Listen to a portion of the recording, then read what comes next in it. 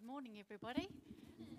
Great to see you all there. I always like to stand at the back and just have a look at who's here and just really get a feel for my audience from the back rather than the front. And now I'm at the front. I have an exciting message to share that's been on my heart for about a month. It's fresh off the press and it's alive to me. And I just hope that because it's alive to me in my life, you'll pick up something from it for your life as well today. Who knows who Liam Maloney is? Yep.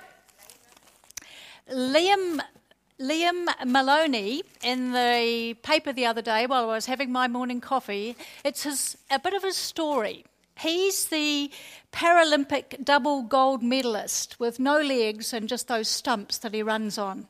And the article was written by his father, and it was just really saying things like, it's more than most spectators would realise. As a young double amputee, there have been waves of adversity that have knocked him down, and they often have arisen in the private moments of his life. Written from his father, he said, there were times when he was only about 8 or 9, when he was in his bedroom and just in tears saying, I just want legs like everybody else. And it was only those that were close to Liam that would know the pain that he had gone through in order for him to surpass all his expectations and not just only turn up at the Paralympics, but to win gold.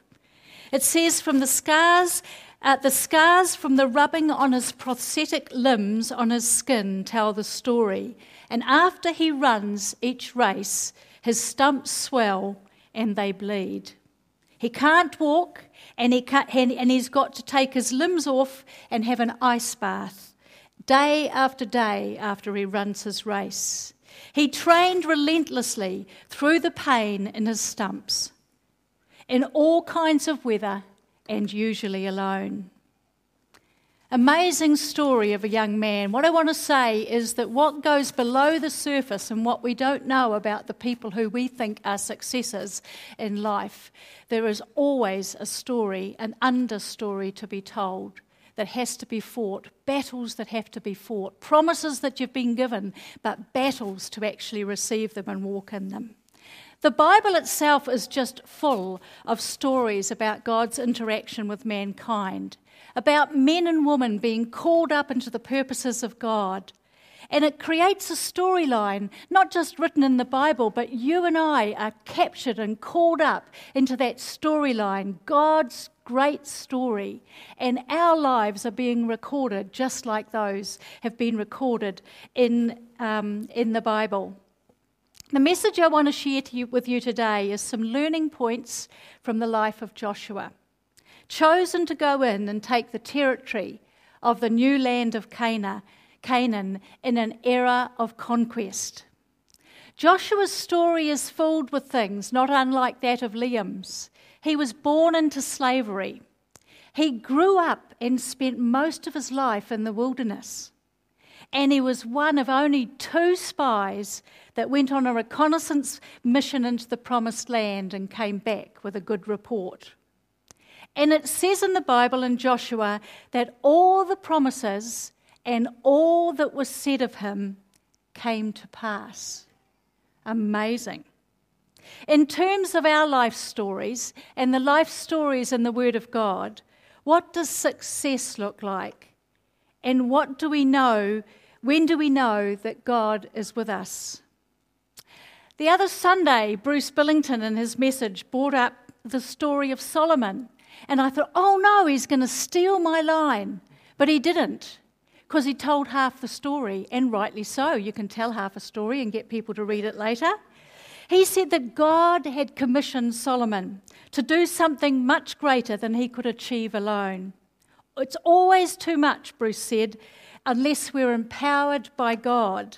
And God blessed Solomon for his initial obedience. We are all designed and destined to create, transform, and influence the environments of our lives wherever we are. And Solomon was called to that very same thing. In Chronicles 28, verse 5, David says, of all my sons, God has chosen Solomon. In Chronicles 28 verse 7 it says God's promises were that they would build together a kingdom that would last forever. And in Chronicles it goes on to say that God was with him and made him exceedingly great. And it says that he could ask anything of God, and he asked for two things, wisdom and knowledge, and God gave him both. I've been the recipient of many a moment of Solomon's wisdom. One was very recently where I just said, God, I need wisdom in the situation I'm walking through. I do not know how to handle this. It was intense, it was full of conflict, had loads of politics involved in it. And I said to God, give me your wisdom. And I started to read Proverbs 2, and it just talked about wisdom will come into your situation. And also it said something about discretion. Discretion will guard you and guide you. And from those two things, I realised God could come into my situation even if I didn't have the wisdom right now. And secondly, I needed to be careful about what I said. And the next meeting I had, I took both of those on board. I've learned a lot from the wisdom of Solomon. But we all like a good ending, don't we? What's the point in starting well and finishing poorly? Solomon failed eventually to keep his part of the deal and the promise that God had with him. And in Chronicles, as I just said before, it said that his kingdom and the work that they did together would last forever. And a few short chapters later, it says that after successive, repetitive, and deliberate turning away from God, that the kingdom was wrenched from him and taken away. Two men, Joshua and Solomon. Two men, both given promises, both given callings, both being told that they were going to be part of this creating and transforming and influencing their environment, but two very different endings to their stories. The kingdom that would last forever came to a grinding halt because Solomon didn't keep his part of the promise. And all that was said of him, of Joshua, came to pass and was fulfilled. So today I want to tease out why. And I want to look at the story of Joshua. The book of Joshua, if you're not familiar with it, is a war manual. It's not for the faint-hearted. It's for those who want to take up, be strong and courageous at what God has called them to. Don't read it if you don't want to if you don't want to be challenged. But read it if you want to know the war manual that God has to equip you for the battles that lie ahead in your life. It's about the preparation, being prepared for the battle, in order to go in and gain the territory that God's got ahead for each one of us in different areas of our lives, whether it's our health, whether it's our relationships, whether it's our area of work, whatever those areas are, we need to be prepared. And Joshua teaches us some lessons on how to be prepared. And it's about a time of transition, moving from holding the line and merely being in maintenance mode, like in the wilderness where we go round and round and round, moving and being transitioned from that mode into entering a new mentality and mindset that is out there to be part of the new era of conquest. It's about moving forward. It's about making progress. It's about taking territory. And I don't want you today to listen to what I've got to say without thinking, God, what area of my life are you asking me to address? What is this message that this woman's giving today that you want to apply to my life? Your health, your relationships, your work, our church life, whatever. I pray for the Spirit of God to really highlight in your life something that God wants to work with you on.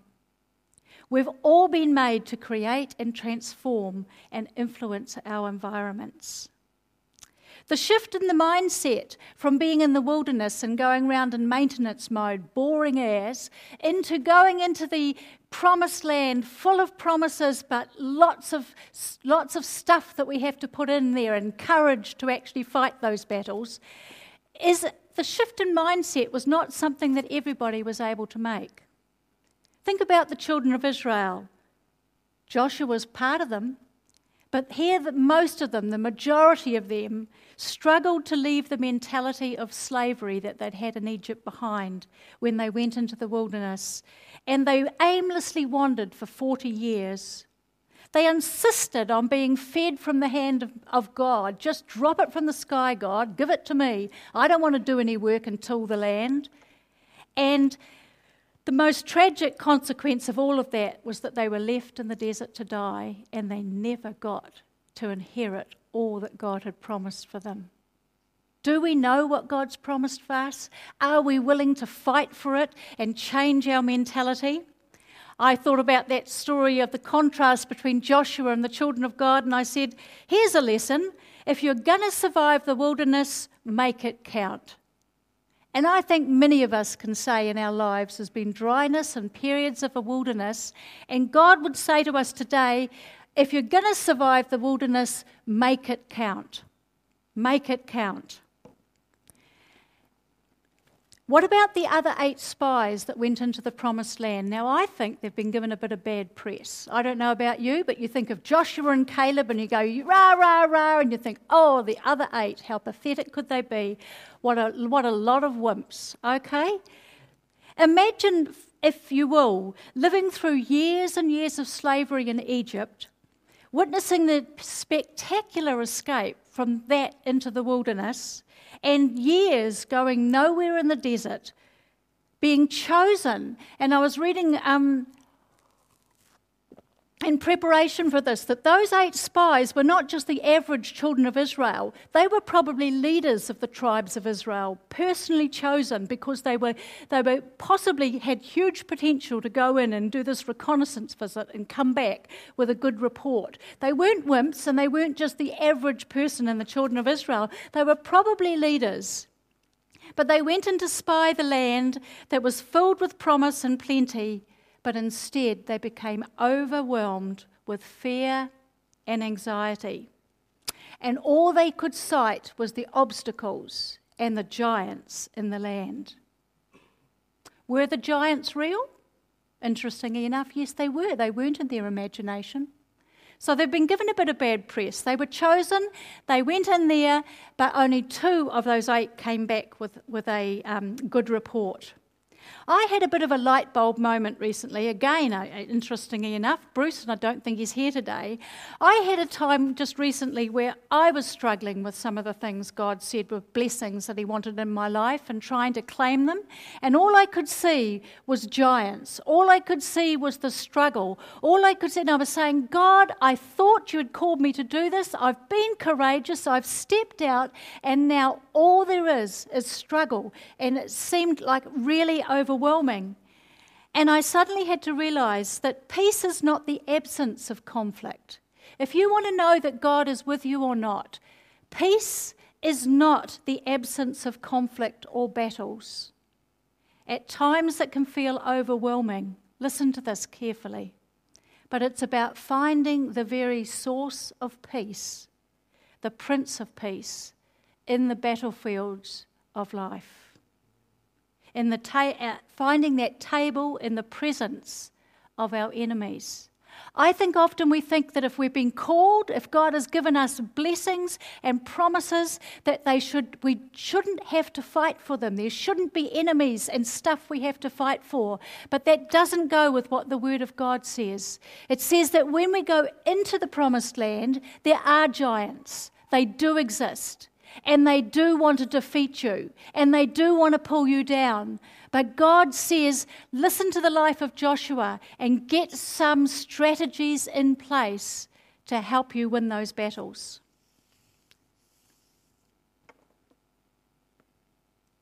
How do we apply this to our life? As I said before, there are areas in your life and mine that the Spirit of God wants to remind you of.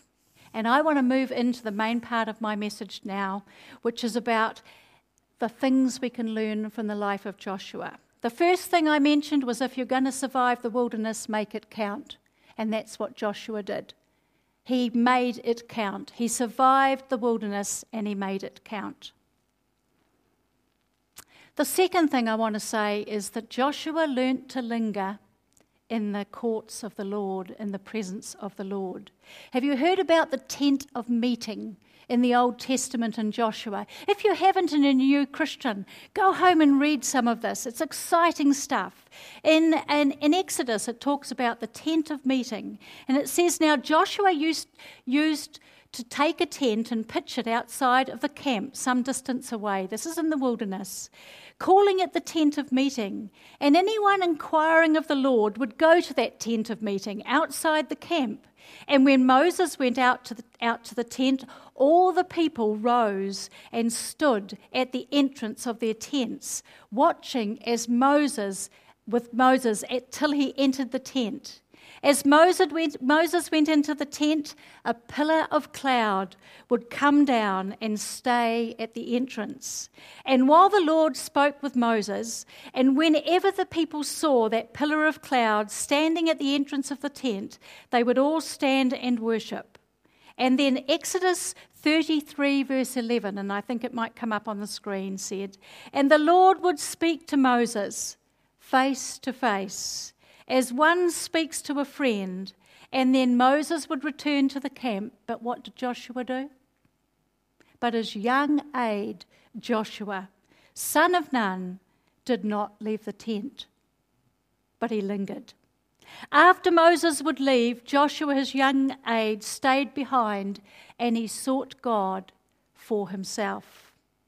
He didn't hang off the coattails of another's faith, but he was determined that he would find and know God for himself.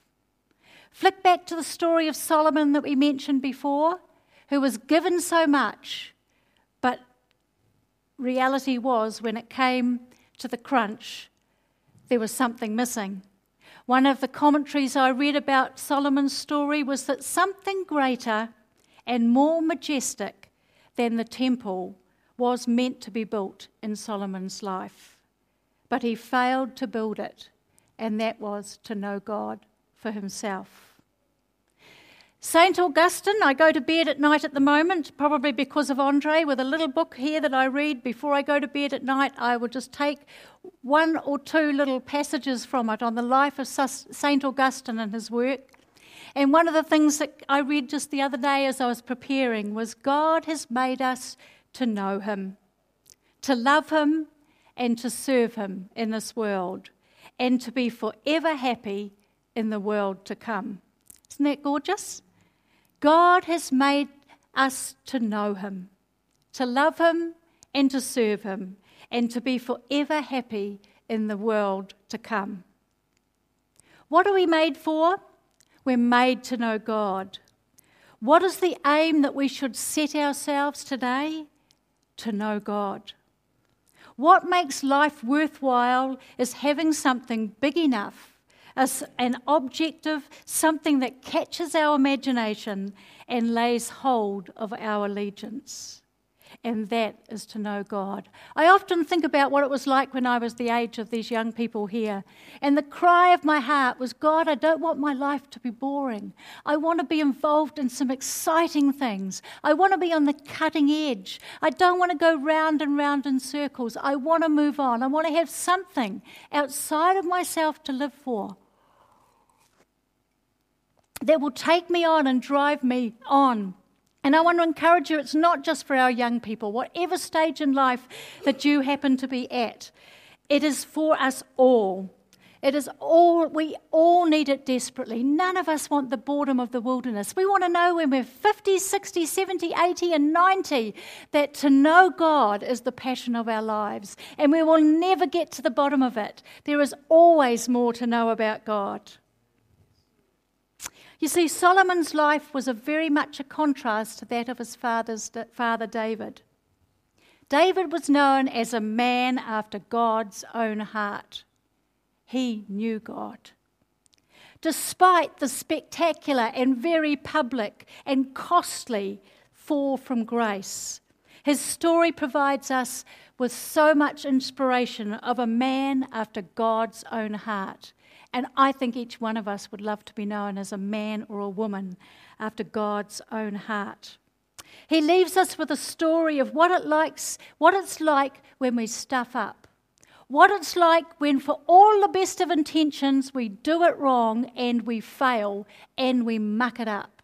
And the wonderful example of David is that he provides us with a story of what true and humble repentance is about. I'm tired of pretending that our lives are perfect, that we never fail, that we never make mistakes. We have to account for that in our lives. We have to know how to get in the presence of God and linger in His presence like Joshua did and come back on track even if we fail. Again, from my little book of St. Augustine, it says, "The law of love is written on our hearts. It keeps us from sin. But if, from our weakness, we fall, we have only to turn back in sorrow, and He will forgive us and restore us to His household." Isn't that great? Isn't that great? I have to say that one again. The law of love is written in our hearts and keeps us from sin. And that's probably what we'd all like it to finish on. But it says, "But if in our weakness we fall, we have only to turn back in sorrow, and He will forgive us." I love a passage here in Acts 19. If you've got your Bibles with you, I do like them to hear the noise of them moving over. But I realise now in our technology days, the age, that often people are online. But this is a great verse, and it may be for somebody here today that feels like they've really mucked up and they've messed up and there's consequences, just like there was for David for his sin. But this is what repentance is all about. This is what it says. "So repent, change your mind and purpose, turn around and return to the Lord, that your sins may be erased, blotted out, wiped out clean, and that times of refreshing, of recovering from the effects of the heat, and of reviving with fresh air may come from the presence of the Lord." That is out of the Amplified, and it's Acts chapter 3, verse 19. Brilliant verse. Look it up sometime. Wonderful. That's what it's all about, and David gives us a great example of what it is when we miss the mark, when we fail to do what we should do. There is always hope. There is always a way back. It was in the tent of meeting that Joshua learnt to linger in the presence of God, and he heard also the recurrent theme that God wanted to get through to him about his life. Now, each of us have a different purpose and a different destiny to fulfill. And it's in the presence of God that He will continually put that recurrent theme into your life. And you'll be hearing something that's different from the person that sits next door to you.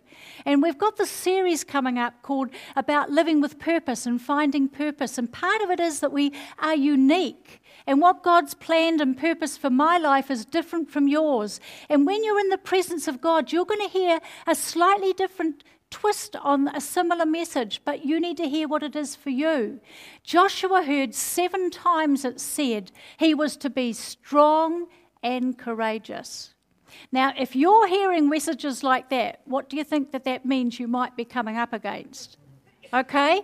Be strong and courageous. Now, that was because, and I believe it is a word for each one of us, because the battles that we have to fight are going to be difficult. And we need to know how to find our source and our strength in God. 7 times he was told to be strong and courageous. And one of the examples is that he had to command the children of Israel to walk into the Jordan River. Now, if you remember, when the children of Israel escaped from Egypt, they had to go into the Red Sea, it was. But before the children of Israel went into the Red Sea, what happened to that sea? It spectacularly parted. Now, that's not particularly hard to walk into, is it? If the seas have parted. But Joshua was going to be called later on to take the children of Israel from the wilderness, to take those with him into the promised land. He was going to have to ask and command the children of Israel that went with him to actually go into a full flooded river. There was no parting. It was only when they put their feet into the water that they were able to get through. And that was going to take courage. Be strong and courageous. Joshua needed to hear that in the presence of God because he was up for some decent battles ahead. And I'm not sure about you, but I know in my life at the moment, right now, I'm having to be strong and courageous. So if you're going to survive in the wilderness, make it count.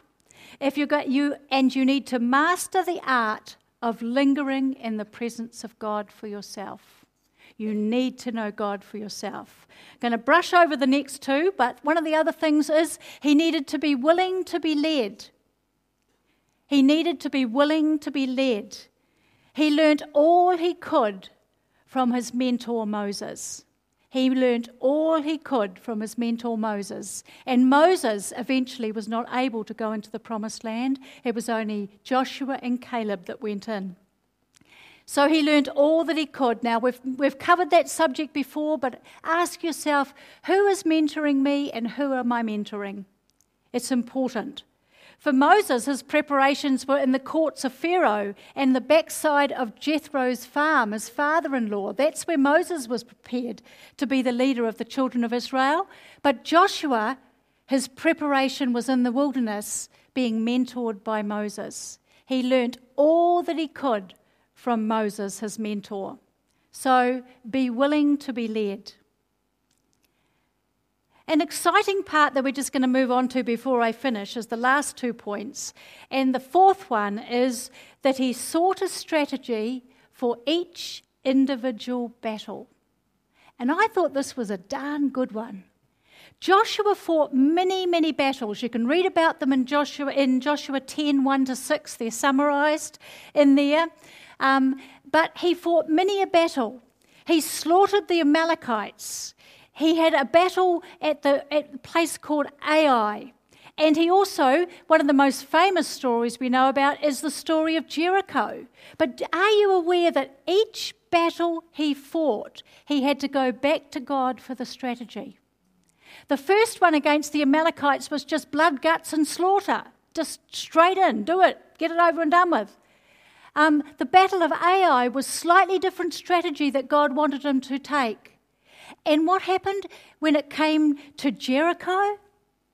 They just walked around 7 times, not even lifting their swords. Instead, it was their trumpets, for heaven's sake. But each of those 3 battles came out in victory. And I wonder sometimes if part of our struggles in winning the battles God wants us to win is we haven't gone back to him and said, God, give me the strategy for this one. I need a strategy for whether it's a relationship or a work issue or a church issue or a health issue. I need a strategy to survive this. I need your strength. I need your wisdom to come into my life to help me win this battle. I want to be known as someone who's gone into the promised land and hasn't spent my life in the wilderness just going round and round in circles. I remember a very long-standing battle that I had to fight. I'm not talking about 5 minutes or 5 years. I'm talking about a good 25-year period of time. And my testimony is that each time I got stuck, I would go back to God and say, what should I do with the strategy this time? There were times when he said, go round the rock, go round the mountain, it's not worth fighting. Other times he called me to go and approach the mountain and go over the top of it. There were times when the mountain got bigger and bigger and I thought, my goodness, what do I do now? And then God would say, stand still and let me deliver you. So in one battle that went on for many, many years, and then one time God said, I will take that mountain out and there will be a free way for you to walk through. And he did that. So I sought him, and I loved the fact that every season through that 25-year battle, he would just give me a new strategy. And I thought, well, God, I'll go with it. And it worked. And I eventually saw amazing things happen and victory. And now, so that's my next point, that he sought strategy for each and every battle. If you're going to survive the wilderness, make it count. Master the art of lingering. Be willing to be led. And seek God for a strategy for each and individual battle. And I love it because we're now going to finish on what I want to finish on today, which is actually a passage that is one of the greatest battles that Joshua ever won. And what I want to bring out of it is really important. I want you to stop and to listen really carefully.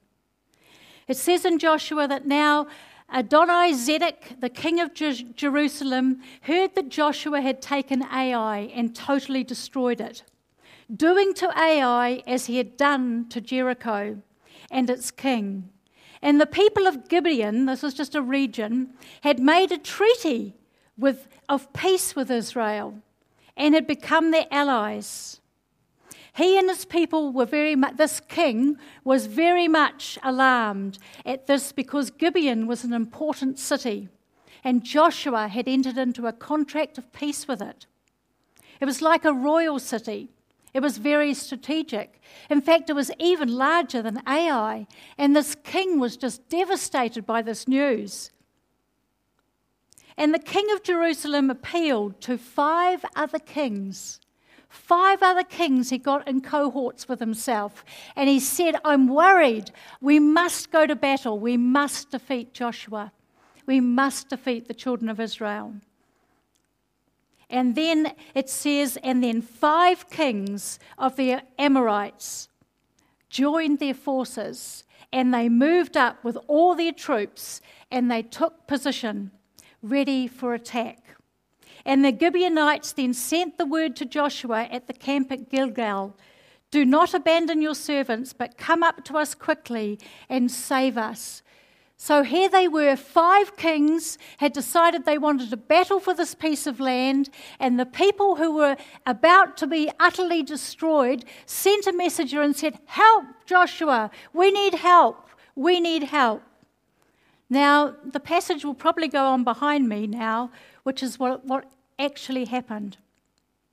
And so in Joshua 10, verses 7 to 11, this is when Joshua fought one of the greatest battles of his life. So Joshua marched up from Gilgal with his entire army, including all the best of his fighting men. The Lord said to Joshua, don't be afraid, I have given them into your hand. Not one of them will be able to withstand you.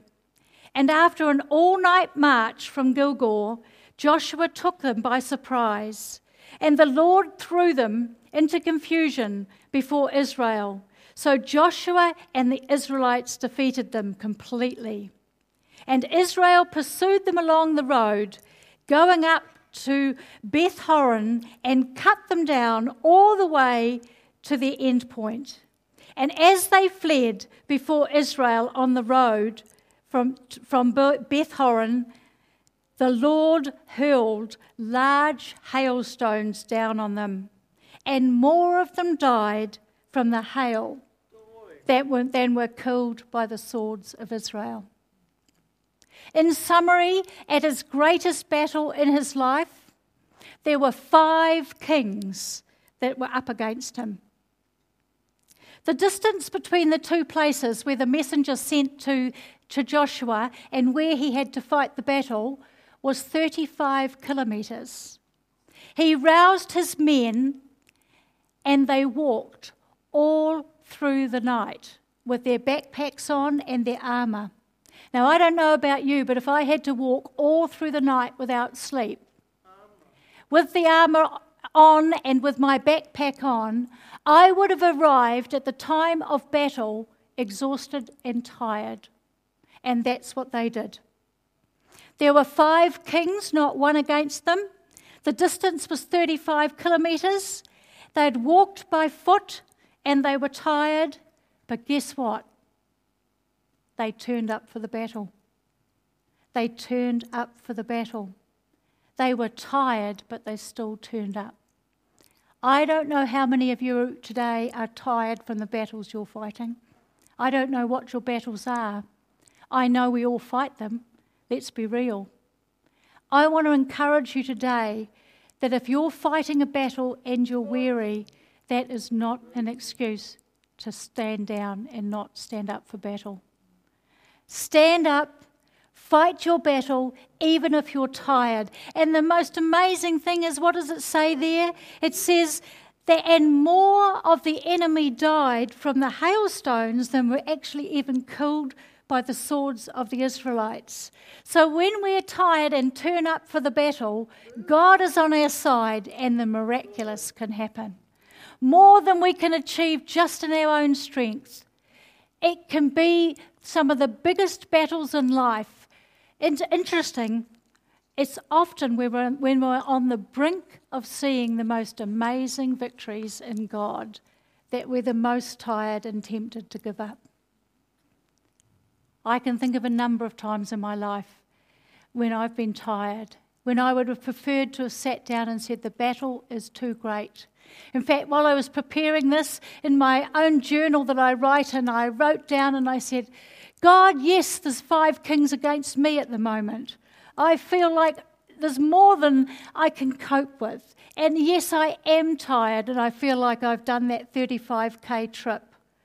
But God, between you and I will turn up for this battle. I will not let tiredness defeat me. Even in tiredness, God is on our side. He is with us. And I thought that was just amazing to think that more were killed by the hailstones that came from heaven on behalf of Joshua than was killed by just might and strength and normal fighting in a battle. So I'm about to finish. My summary is Joshua was driven by the promises of God. That's what drove him. He could see what God had ahead for him in the promised land, but he prepared in the wilderness for those battles. And he prepared by lingering in the presence of God. He sought God for the strategies for each and every battle that was to come, and he learnt to fight tired.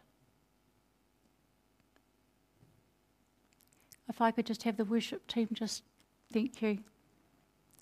We're just going to play quietly in the background just one of those songs that we had just before when we were singing, the one about oceans. And I just want you to think about those messages and think about those points and say, God, which of those things was this message for me today?